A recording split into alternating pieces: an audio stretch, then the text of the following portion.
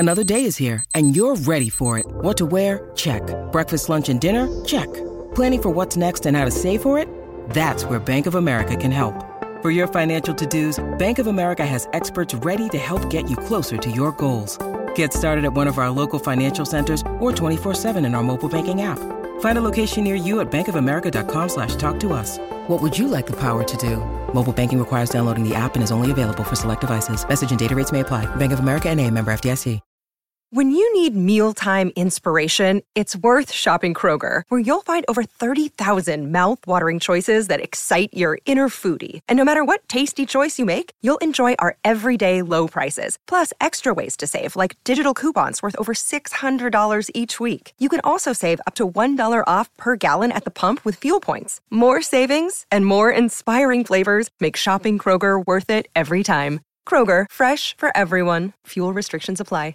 Hello, everybody. This is Marshall Poe. I'm the editor of the New Books Network. NBN listeners like to read books and buy them. So we thought we'd tell you that right now, our friends at Princeton University Press are having a remarkable site-wide sale. You can get 50% off books, including ebooks and audiobooks, with the code 50, F-I-F-T-Y, at checkout until May 31. You can save some real money on Princeton University Press books. I encourage you to go there and check it out. Welcome to the New Books Network. Hi, welcome back to the New Books Network. My name is Adam Bobeck, and I'm a PhD candidate in sociocultural anthropology at the University of Leipzig. I am very pleased to welcome Peter C. Zimmerman to the show today. Peter C. Zimmerman is a native of New York State and went to Vassar College and has been a music writer for more than 3 decades, interviewing everyone from Waylon Jennings to Bootsy Collins. He is also the author of Tennessee Music, Its People and Places, as well as Podunk, Ramblin' to America's Small Places in a Dilapidated Delta 88.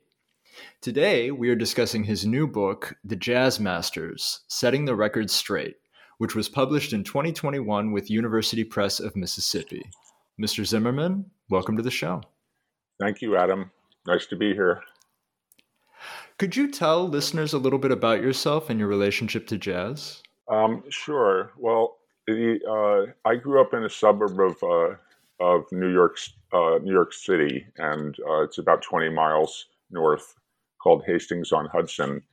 And when I was in high school, when I was 16, this would have been many years ago.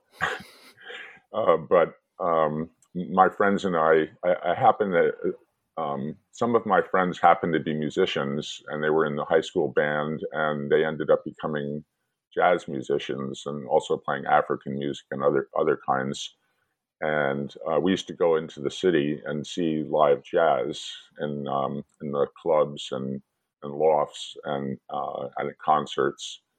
And I just really liked the music, and so ever since then, and that would be almost 50 years because I'm 63. I've been going to jazz, see jazz, and listening to a lot of records, and it just became something that was very integral to my life. And so I decided at one point that I would like to do it. I did the first interview for this book in 1991, and then it wasn't until the early 2010s that I decided I would do a book of interviews. And I decided to interview older musicians who are at least 70 years old and as old as 95 years old. Some of them have died since I started working on the book. But in other words, they've all the musicians have had at least 50 years experience as professional musicians, and some of them as many as 75 years. So there's a real wealth of information. I wanted to ask them about their careers and also just what they thought about music and other things about life. And so it's really a book about people rather than focusing on music theory, because I'm not myself a musician. I'm just a journalist with a journalistic background. So yeah, in the introduction, you write that this is a book of praise and not criticism. Right. Well, I chose I chose just to write about people that I like. Some of them I knew about when I started working in the book, and some I found out about. And I wanted to show a range of styles because there's many different jazz styles. And I didn't want to say anything negative about people. So it is, I think I said elsewhere that it's really a celebration of jazz. And so it's not I'm not like a music critic. I'm just basically an interviewer and let them say what they have to say. So that was what the subtitle is, which is Setting the Record Straight. In an email that we had, you said that you decided to go with straight ahead or mainstream jazz and steer clear of avant-garde and fusion. Can you talk about your decision to do that? Well, that's a long story, but I mean, I was born in 58, and my parents were big jazz fans, especially early jazz, people like Louis Armstrong. And that's really what I grew up listening to. They liked other kinds of music too. But then as I became more familiar with jazz and started seeing it live, I learned more about it over little by little. And the two trends, as I see it, the two main kind of subgenres of jazz are swing music, which was the dance music of the 1940s, basically 30s, 40s, and people like Duke Ellington and Count Basie. And then after that, bebop music, which is the main guys are Charlie Parker, Thelonious Monk, Dizzy Gillespie, many others. And these days, it seems to me that a lot of the jazz that's being made is based on those two subgenres. And then, there's many other subgenres like avant-garde and fusion. And then you have like the very early jazz, which is ragtime, stride piano, and boogie woogie, and things like that. Which I like the early stuff, but I'm not very fond of avant-garde and fusion and different kinds of fusion. And so I really limited. Most of the people in the book are basically swing and bebop. That's a big part of what they play. But they've also played many other kinds of music too, because as one of the interviewees told me, which is the pianist Dick Hyman, musicians have to support themselves. So they will play, anything they have to do, whether it's polka music or playing at a bar mitzvah. And so he was saying you can't really you shouldn't pigeonhole musicians because they're not just one thing. So like Teddy Wilson, who was, I thought he was called a swing pianist, but it turned out, according to Dick, he did a lot of other things too. And, he had his unique style and you can't pigeonhole him. In the interview with Charles Davis towards the beginning of the book, the topic of age comes up. And it's pointed out that people under 40 don't generally listen to jazz. Why do you think that is? Well, we were talking about this before the interview, and I said that I thought basically that that's true, and I can't really say that I know what the answer is, but I think basically it's the same as other jazz fans, which is that it's not the most popular form of music, but the people that do like jazz are avid. Once you like it, you get the bug, then people that's what they want to listen to. They're devoted fans. And I would say these days that younger people, it's the same thing. It's not that popular, but the people who like it really like it a lot. Like, I guess you must like it if you're interviewing me about it. But I also, as I was telling you, that actually jazz is the least tied for least popular forms of music, with only 1% of all sales are jazz, which is tied with classical and children's music.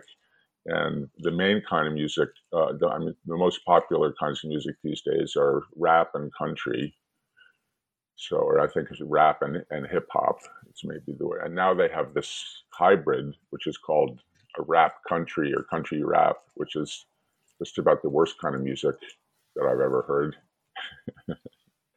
You have already mentioned that it's really a book of interviews. I mean, the bulk of it is verbatim interviews with different jazz musicians that you organize into sort of different groups, right? And so you have the philosophers, you have old school, you have something more. Why did you decide to organize the book like this? Originally, I did not arrange it that way, and I just had not alphabetical either, but I had my own little order for it. You know, for instance, someone like Dick Hyman knows a lot about stride piano, which is from the 20s or 30s, and ragtime and all other kinds of music that existed before jazz and that were incorporated in jazz. But as it was not alphabetical, but I did try to put it in a certain order. And then I realized that it might be more interesting to have people grouped together and to sort of play off of each other. So the first section is with three musicians, and that's mainly because they all came from Chicago. So that would be Clifford Jordan, Charles Davis, and Bob Cranshaw, who was Sonny Rollins' bassist for almost 60 years.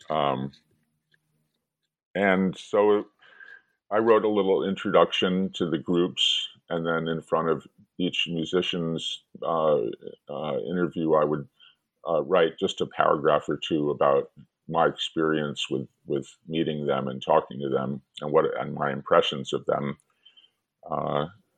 So that's and then so after the interviews, there's a discography where I recommend recordings by the different interviewees, and a very long index, which my publisher wanted to do, was rather. They did it for me. I was rather shocked to see it. It was like 10 or 15 pages or whatever it is. Another category that you have in the book is Local 802, right? Your interviews with Jimmy Owens and Bill Crow. Could you talk a little bit about what Local 802 is, maybe for listeners who aren't acquainted with it? Sure. There used to be a lot of unions all over the country because there was dancing then, and and it was a big thing. That jazz was very popular then, and so these unions formed, and the 802 is the largest musicians union in the country, maybe in the world, but definitely the country, and it's got 7,000 members. So they're involved in making sure that older musicians get their pensions and other things having to do with musicians' rights. And it used to be really focused just on Broadway musicians, but now it's all kinds of musicians. And the other thing they do is they negotiate with the big jazz clubs to make sure that musicians are getting the money that they should be getting.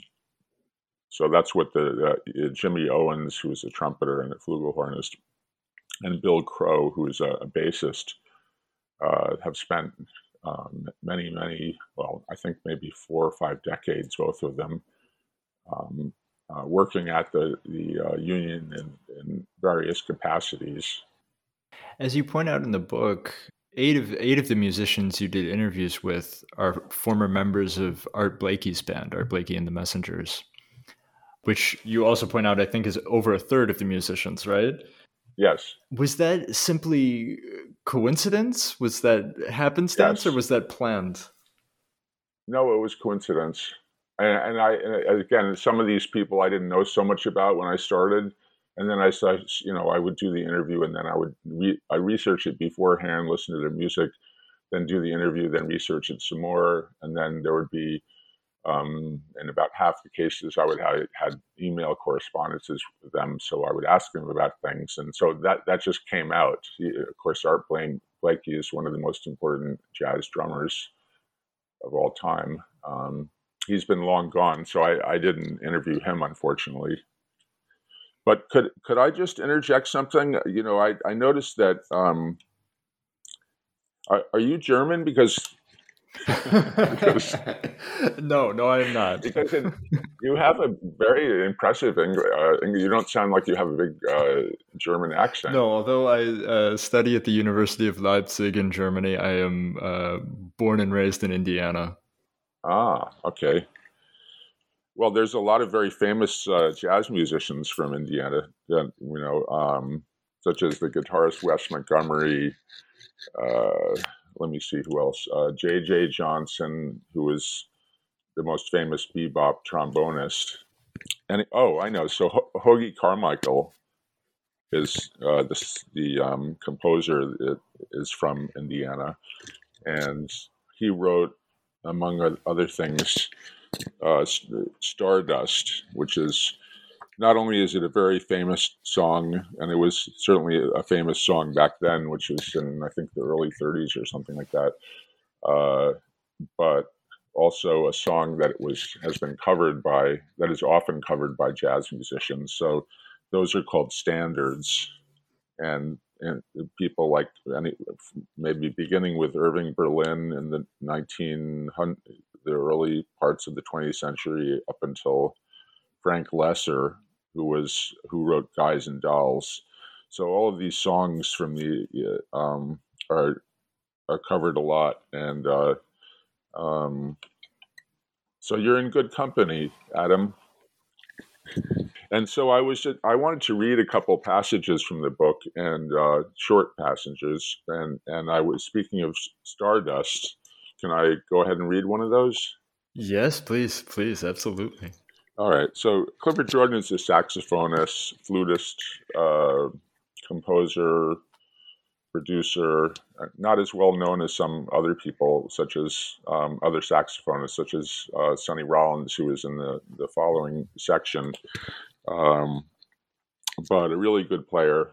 And he died, unfortunately, a little bit when he was in his early 60s, back in 93. And I interviewed him in 1991 before I was, long before I started working on the book. I interviewed him for a newspaper, the Stars and Stripes, which is the military paper based in Tokyo, where I happened to be working for a little while. And not to sound overly impressive or anything, but I just will say this. Okay, so I asked him, what do you make of today's music? And he said, songs today are so complex that you have to listen to all these microscopic bits and pieces to put together what they're saying. Before, it was always tiptoeing through the tulips and perfume and sweetness and shadows on the garden wall. So it left something for the imagination. Songs like Stardust. So rap is kind of complex because they're talking politically. Have you heard these guys, 2 Live Crew? The guy said, and then I left out the lyrics because at the family, Clifford's family's request,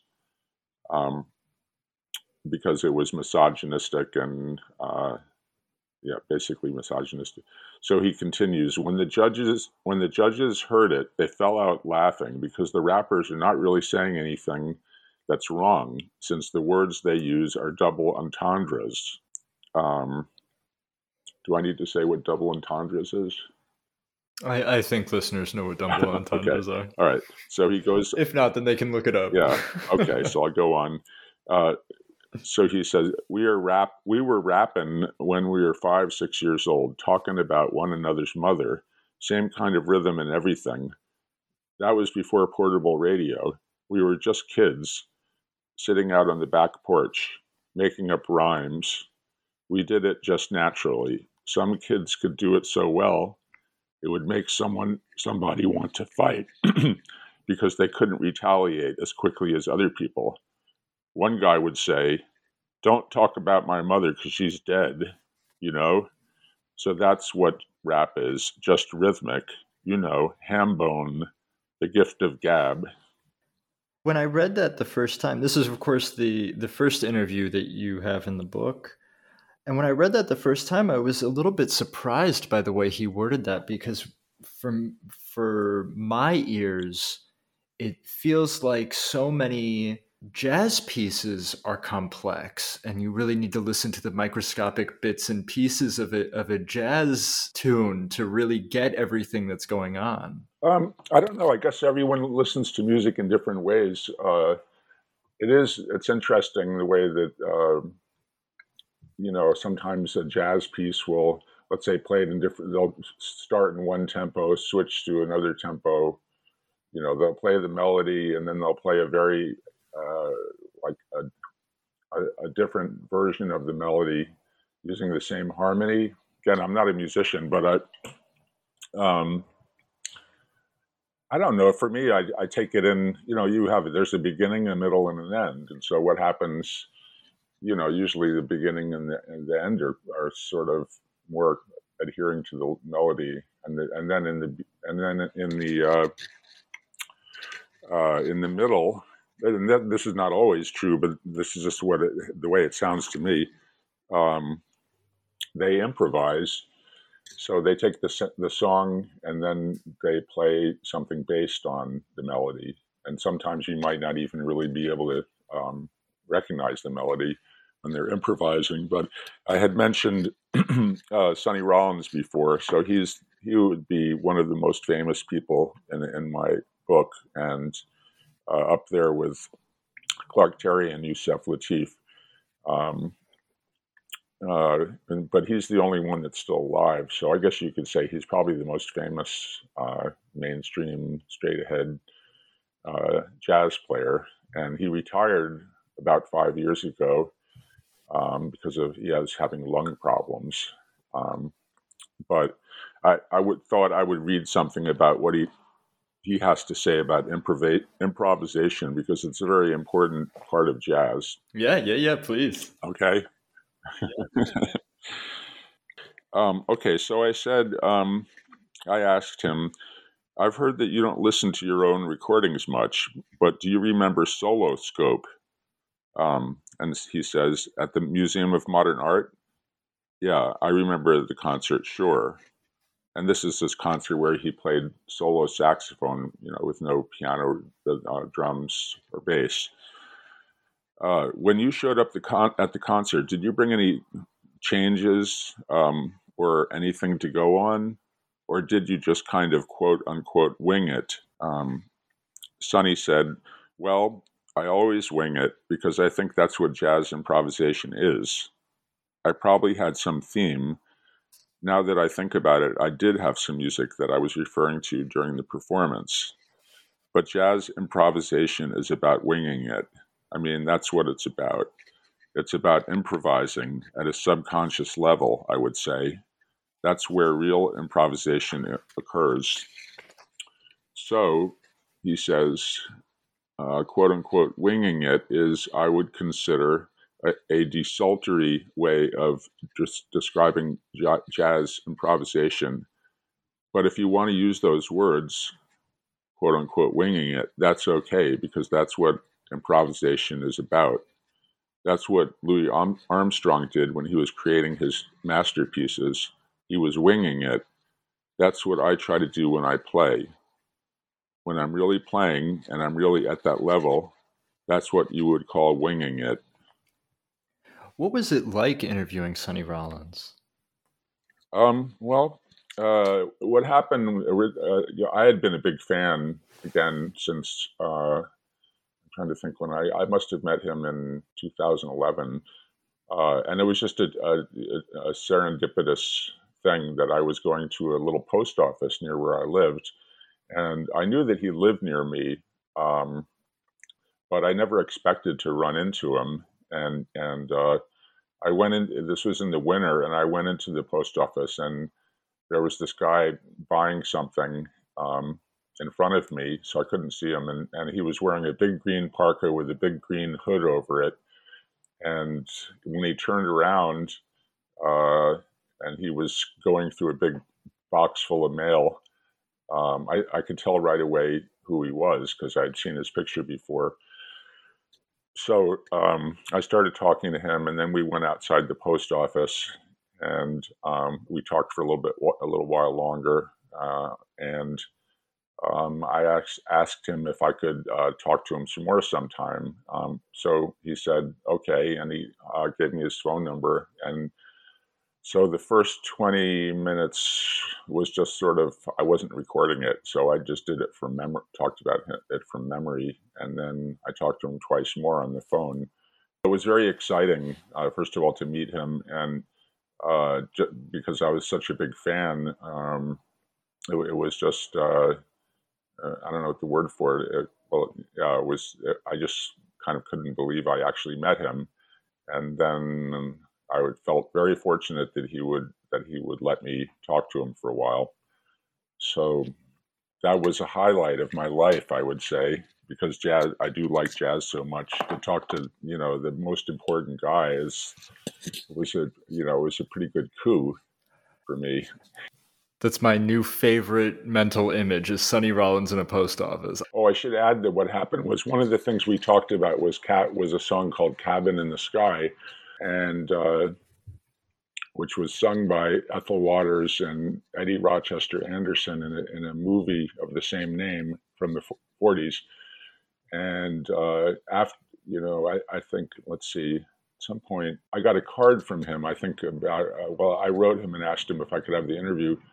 And one day I got a card from him about Cabin in the Sky and saying that he remembered, afterwards he was thinking about it, and he remembered that he had gone to a segregated movie theater in Maryland when that movie first came out, and blacks had to sit on the upper part of the theater, and just talking things about about that song that he remembered, and I was amazed that he would drop me a line, and so I still have that card, and that's one of my prized possessions. It's Sonny Rollins wrote to little old me.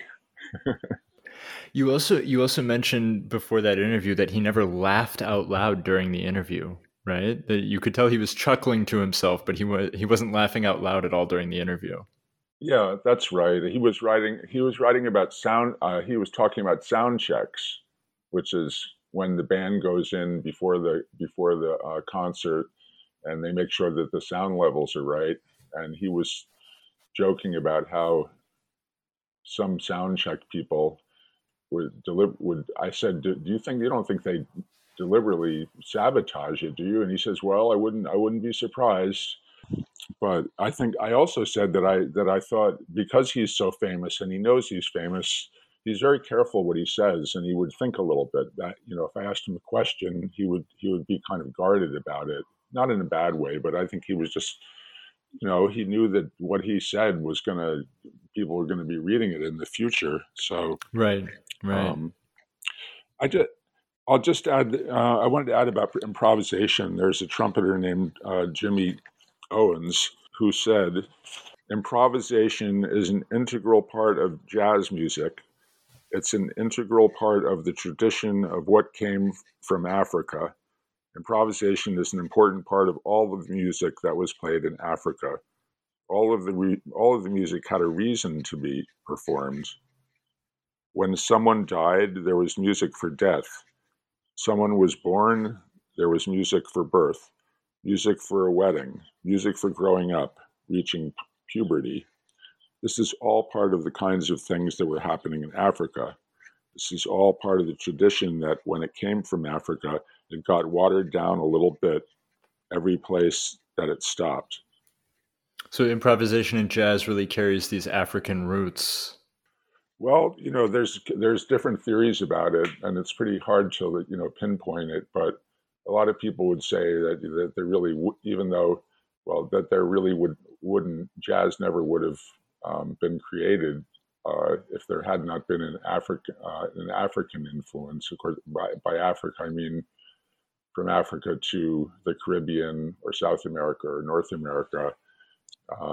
Obviously, there have been European influences as well, but I think that maybe the basic rhythm is African or originally African or African American. There's this common idea about the history of jazz, that jazz originates, of course, in New Orleans and then builds up from there, right? Yeah, one of the interviewees, Steve Turre, who plays trombone and he also plays conches, which is he told me that the blues is the foundation of jazz. So blues, if you were going to try to make a timeline, blues would predate jazz. And I think that some people say that jazz comes from New Orleans. And if that's true, then probably the reason that it was a port. And that is where a lot of African Americans come from, either probably from the Caribbean. That's a little bit hard to pinpoint, but I don't think that jazz was really invented in New Orleans, or at least I think what happened, and people have told me this, is that it did come from New Orleans, but just about the same time, it also developed in cities, towns along the Mississippi and its tributaries. So that basically the whole Mississippi River basin, especially the towns like St. Louis and Memphis, Kansas City, all the way going up to Pittsburgh, which is not normally thought of as a big jazz, or people don't know that it's a big jazz town, but the Allegheny River flows into the Ohio, which flows into the Mississippi. So it's kind of interesting that you would think of, Pittsburgh as sort of a Mississippi River town. Many famous jazz musicians from Pittsburgh and also from Eastern Pennsylvania. Philadelphia was a big jazz town. A lot of the musicians, of course, moved to New York over the years. It started in New Orleans, then it spent a little time in Chicago, and then now it's jazz. New York is really the jazz mecca. That's where most jazz musicians come to and live in either New York, Connecticut, New Jersey, Massachusetts. That's where the main thing is happening. Hey, it's Kaylee Cuoco for Priceline. Ready to go to your happy place for a happy price? Well, why didn't you say so? Just download the Priceline app right now and save up to 60% on hotels. So whether it's Cousin Kevin's Kazoo Concert in Kansas City, go Kevin, or Becky's Bachelorette Bash in Bermuda, you never have to miss a trip ever again. So download the Priceline app today. Your savings are waiting. Go to your happy place for a happy price. Go to your happy price, Priceline. And you conducted, of course, a lot of these interviews in New York as well, right? And including with Sandy Stewart in Manhattan. Right. Could you talk a little bit about that interview? Sure. A lot of the people, it was pretty easy because I was within an hour or two drive of most of them. So sometimes I interviewed them on the phone. Sometimes I went to their houses. Sometimes I met them at a club. And so basically it was, fairly close to New York City. But I did go as far as Maine to interview one guy. And I went to Delaware to interview another person. But yeah, Sandy Stewart, I did joke with my publisher about how I chose her and it was sort of nepotism. And they said, "Oh, we don't like that," But then in retrospect, I realized that it wasn't nepotism. It was just the fact that I was introduced to her by my high school friend, whose stepmother, she is his stepmother, and had a very nice she's a very friendly person. She's a singer, and I interviewed two women for the book. The other one named Carl Sudholder, who was a saxophonist and flutist.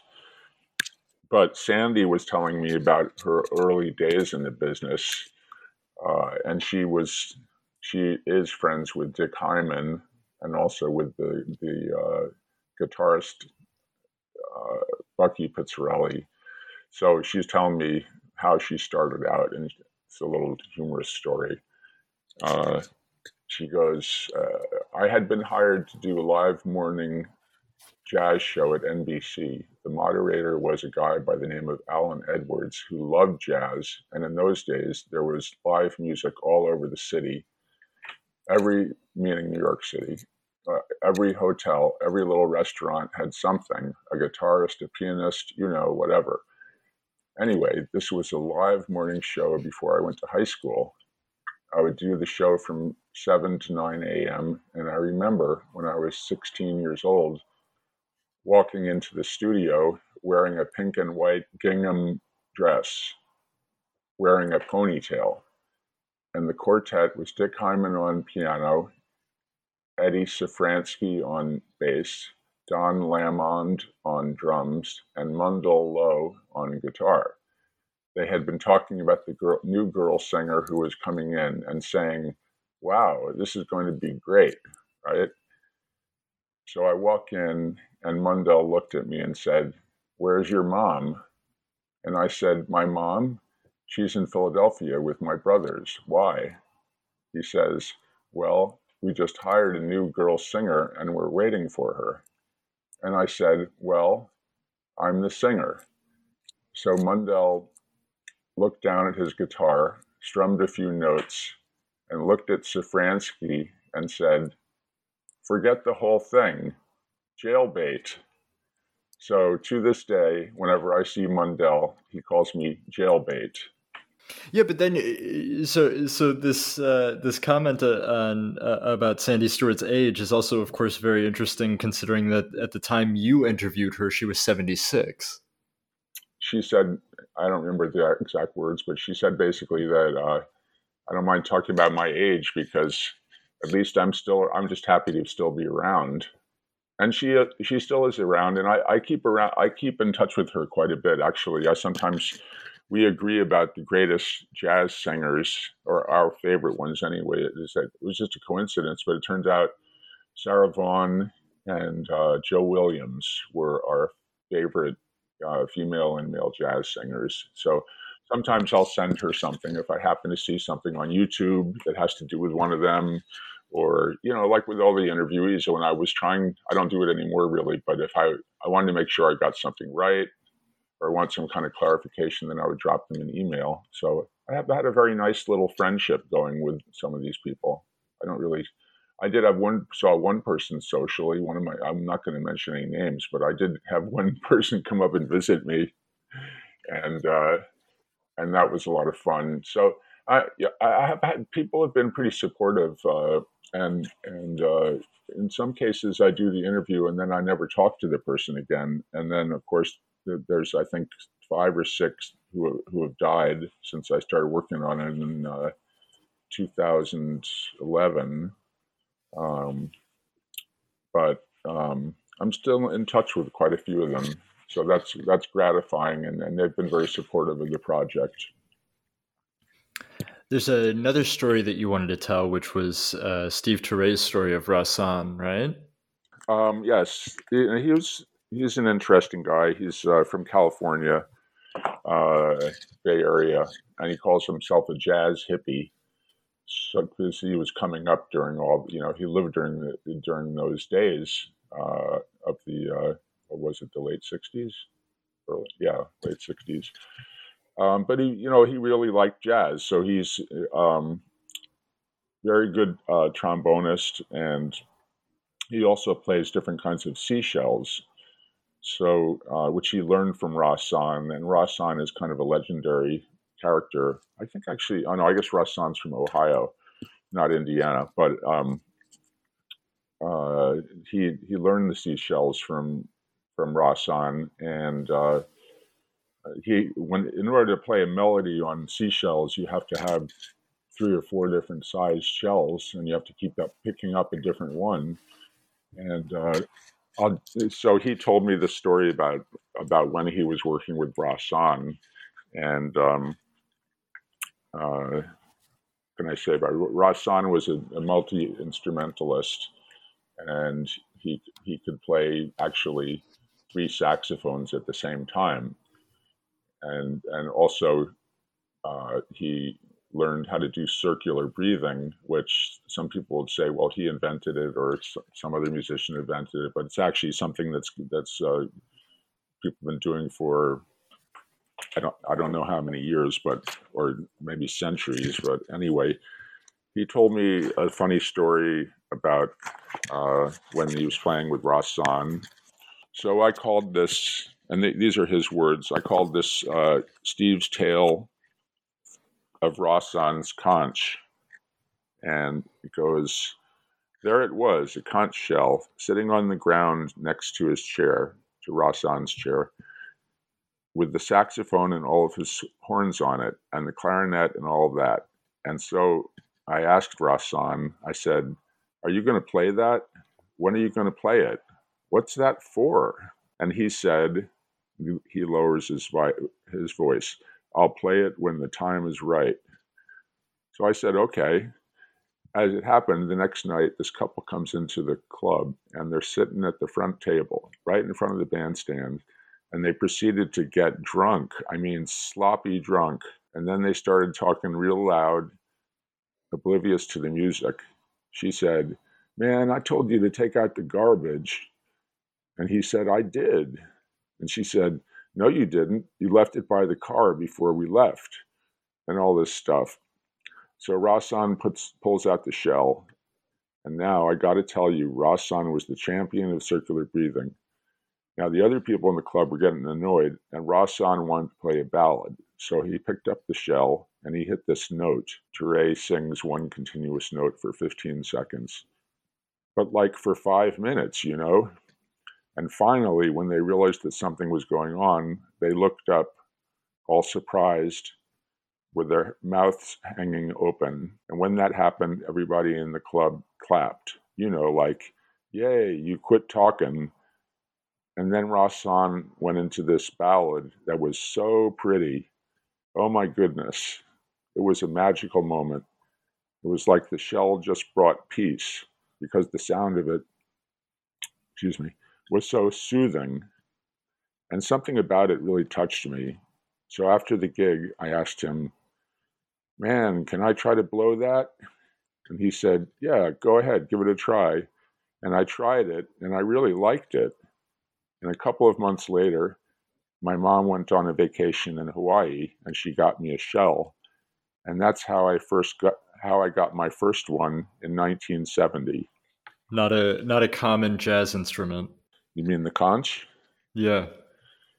Yeah, it's not, but if you Google it, then you can see that it was played. I'm trying to think about a couple different a couple of places, not thousands of years apart or something. It was used as a form of communication, and they could play it, and someone could hear it miles away. But I don't have those details in front of me. Right. Sure.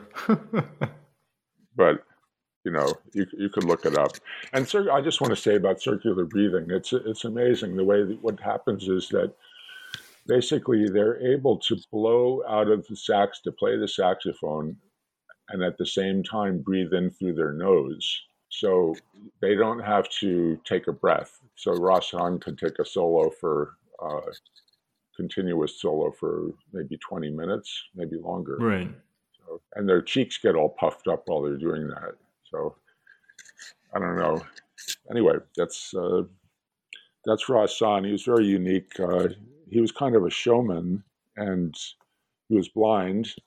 And I was able to see him once, and he by that time he'd had a stroke, and half of his body, one arm and one leg, were paralyzed. So I don't know if he played 3, maybe he played 2 saxophones, but the incredible thing is he would move his hips from side to side to clap, the rhythm on his thigh while he was, then the arm and the leg were just standing there straight. So he was, he loved his music and he played it to the end. And I don't know, not sure how old he was when he died. Maybe 40 something, I think. I don't know. Well, I'd like to talk about Buster Williams, who's a bassist. He's another person that I've been seeing since the 70s. I always loved his music, and he has a very unique sound. And I interviewed him in Harlem at a place called Jimbo's Hamburger Palace at the foot of Sugar Hill, which is where a lot of famous jazz musicians come from, including Sonny Rollins. And he was talking about his early days. I guess he probably was in his 20s at the time. And, when you play music, you meet different people and you get different bands together. And he was telling me about his experience with meeting Dexter Gordon, who is a very famous saxophonist. When he was, Buster was, it was his first time to Europe. And he's from Camden, New Jersey, near Philadelphia. But he was touring with Sarah Vaughan. And at the same time that Dexter Gordon was playing at the famous place called the Montmartre, if I have that right. Anyway, it was in, is that Denmark? Anyway, somewhere in Europe, let's say. And during his breaks, he'd walk from where he was playing to this club where Dexter Gordon was playing. And I asked him about that because Dexter Gordon made a really great album called Generation, and Buster was on it. And I was asking him about what it was like making that album, and how Dexter was quite a bit older than him. I think maybe 20 years. Anyway, Buster says, well, I said, if I was in the rhythm section with that front line and they were at the top of their game, then it must have been intimidating. And he said, well, not intimidating, but as I've gotten older, I've thought more about the ages of these people who I was playing with when I was 17, 18, in my 20s. And I realized that they were young too. When I played with Miles Davis, how old was I? It was 1967. So I must have been 25, 26 years old. And Miles was in his early 40s. But Miles, Dexter, Freddie Hubbard, Cedar Walton, all these guys were not that much older than me. But I mean, it seemed like it. I never thought of it in chronological terms, but they were my heroes. So I was able to walk with my heroes. I was able to talk with my heroes. I was able to dwell on the same level with my heroes. And that was just amazing. I mean, there wasn't a time that I played with Cedar that I didn't learn something. When I played with Dexter or Freddie Hubbard, I learned something every time. When I first met Dexter, to me, he looked like a giant descended from heaven. And he was so gracious. It was at the Montmartre in Copenhagen, and I was in Europe for the first time of my life in 1963 with Sarah Vaughan. We were playing at the Tivoli Gardens, and Dexter was at Montmartre playing every night, and I went there every night. The first time I met him, Niels Henning Orsted Peterson was the bassist, and I'm meeting everyone for the first time, and Dexter just, he embraced me, and he was changing the reed on his saxophone, and he looked at me and held up one of the reeds and gave me the reed. To this day, I have that reed, And I said, was it one that he didn't want? Of course. Well, of course. He wouldn't give me a good read. That's a rarity, a good read. So he let me sit in with him that night. And then I came back every night, and he had me play with him. I was just so honored, man. That's the way these guys were. Their music was their humanity, and their music was their humbleness, because they were servants to the music. From them, I learned the real positioning of things and the attitude that's best to be able to constantly advance with this music. The music is the master, and we serve the music. That's what I learned from them. I never got the feeling from any of these great people who I played with that they were above the music. This book is a must-read for anyone who is interested in jazz. If you're a novice, if you're a connoisseur, Mr. Zimmerman, you have interviews with everybody from Sandy Stewart to Yusef Lateef and Valery Panoramov. There's everything in here. It's spectacular. I have one final question, which is a tradition here on the New Books Network, and that is to ask what you are working on now. Well, what I'm working on now, I actually started working on,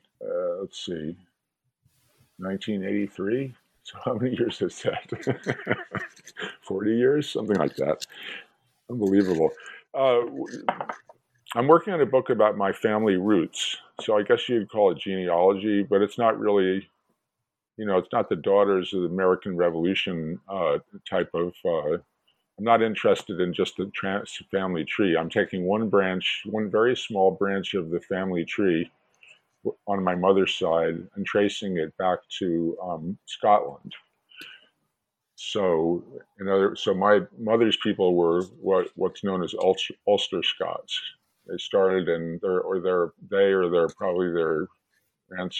descendants started in Scotland, lived in Northern Ireland for a while, and then Presbyterians, and then they were they decided to move to America. So they lived in Pennsylvania first, then they moved to North Carolina.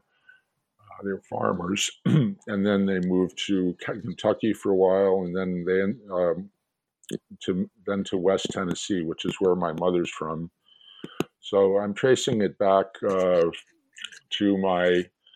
they call it a 6 times great grandfather. So he's my great grandfather with 6 greats in front of it, born in 1707. And what I'm trying to do is find out more about each one of my ancestors, these 6 generations. And I found it's amazing how much I've learned by visiting these places and going to libraries and archives. And it's really, it might not be a commercial book. It might just be a book that I'm doing for my family. But, I've written some books, and I'm getting older, and I'm getting tired. And I'm thinking maybe I will not write any more books. So this is the one I'm doing. My mother's helping me with it, and my grandparents started doing the research. Then my aunt did a lot of the research, and then I've kind of carried on from there. But it's I always like books that have a kind of a personal angle. As you like with jazz, just because it's always been important to me, and I'm glad to give back a little bit. And I'm listening to other kinds of music now. I'm taking a break from jazz. What are you listening to now? Well, I always like to listen to blues, and I like funk. I like bluegrass. I like the old rock, the late 60s stuff. I don't really like anything later than, let's say, Prince, or Michael Jackson, Prince. After that, I don't really hear anything. I don't hear much that I like too much.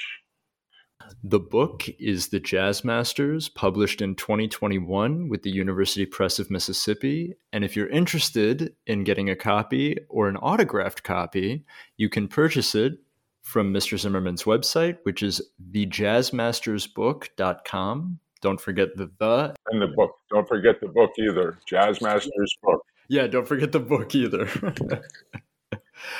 Mr. Peter C. Zimmerman, thank you so much for joining me today.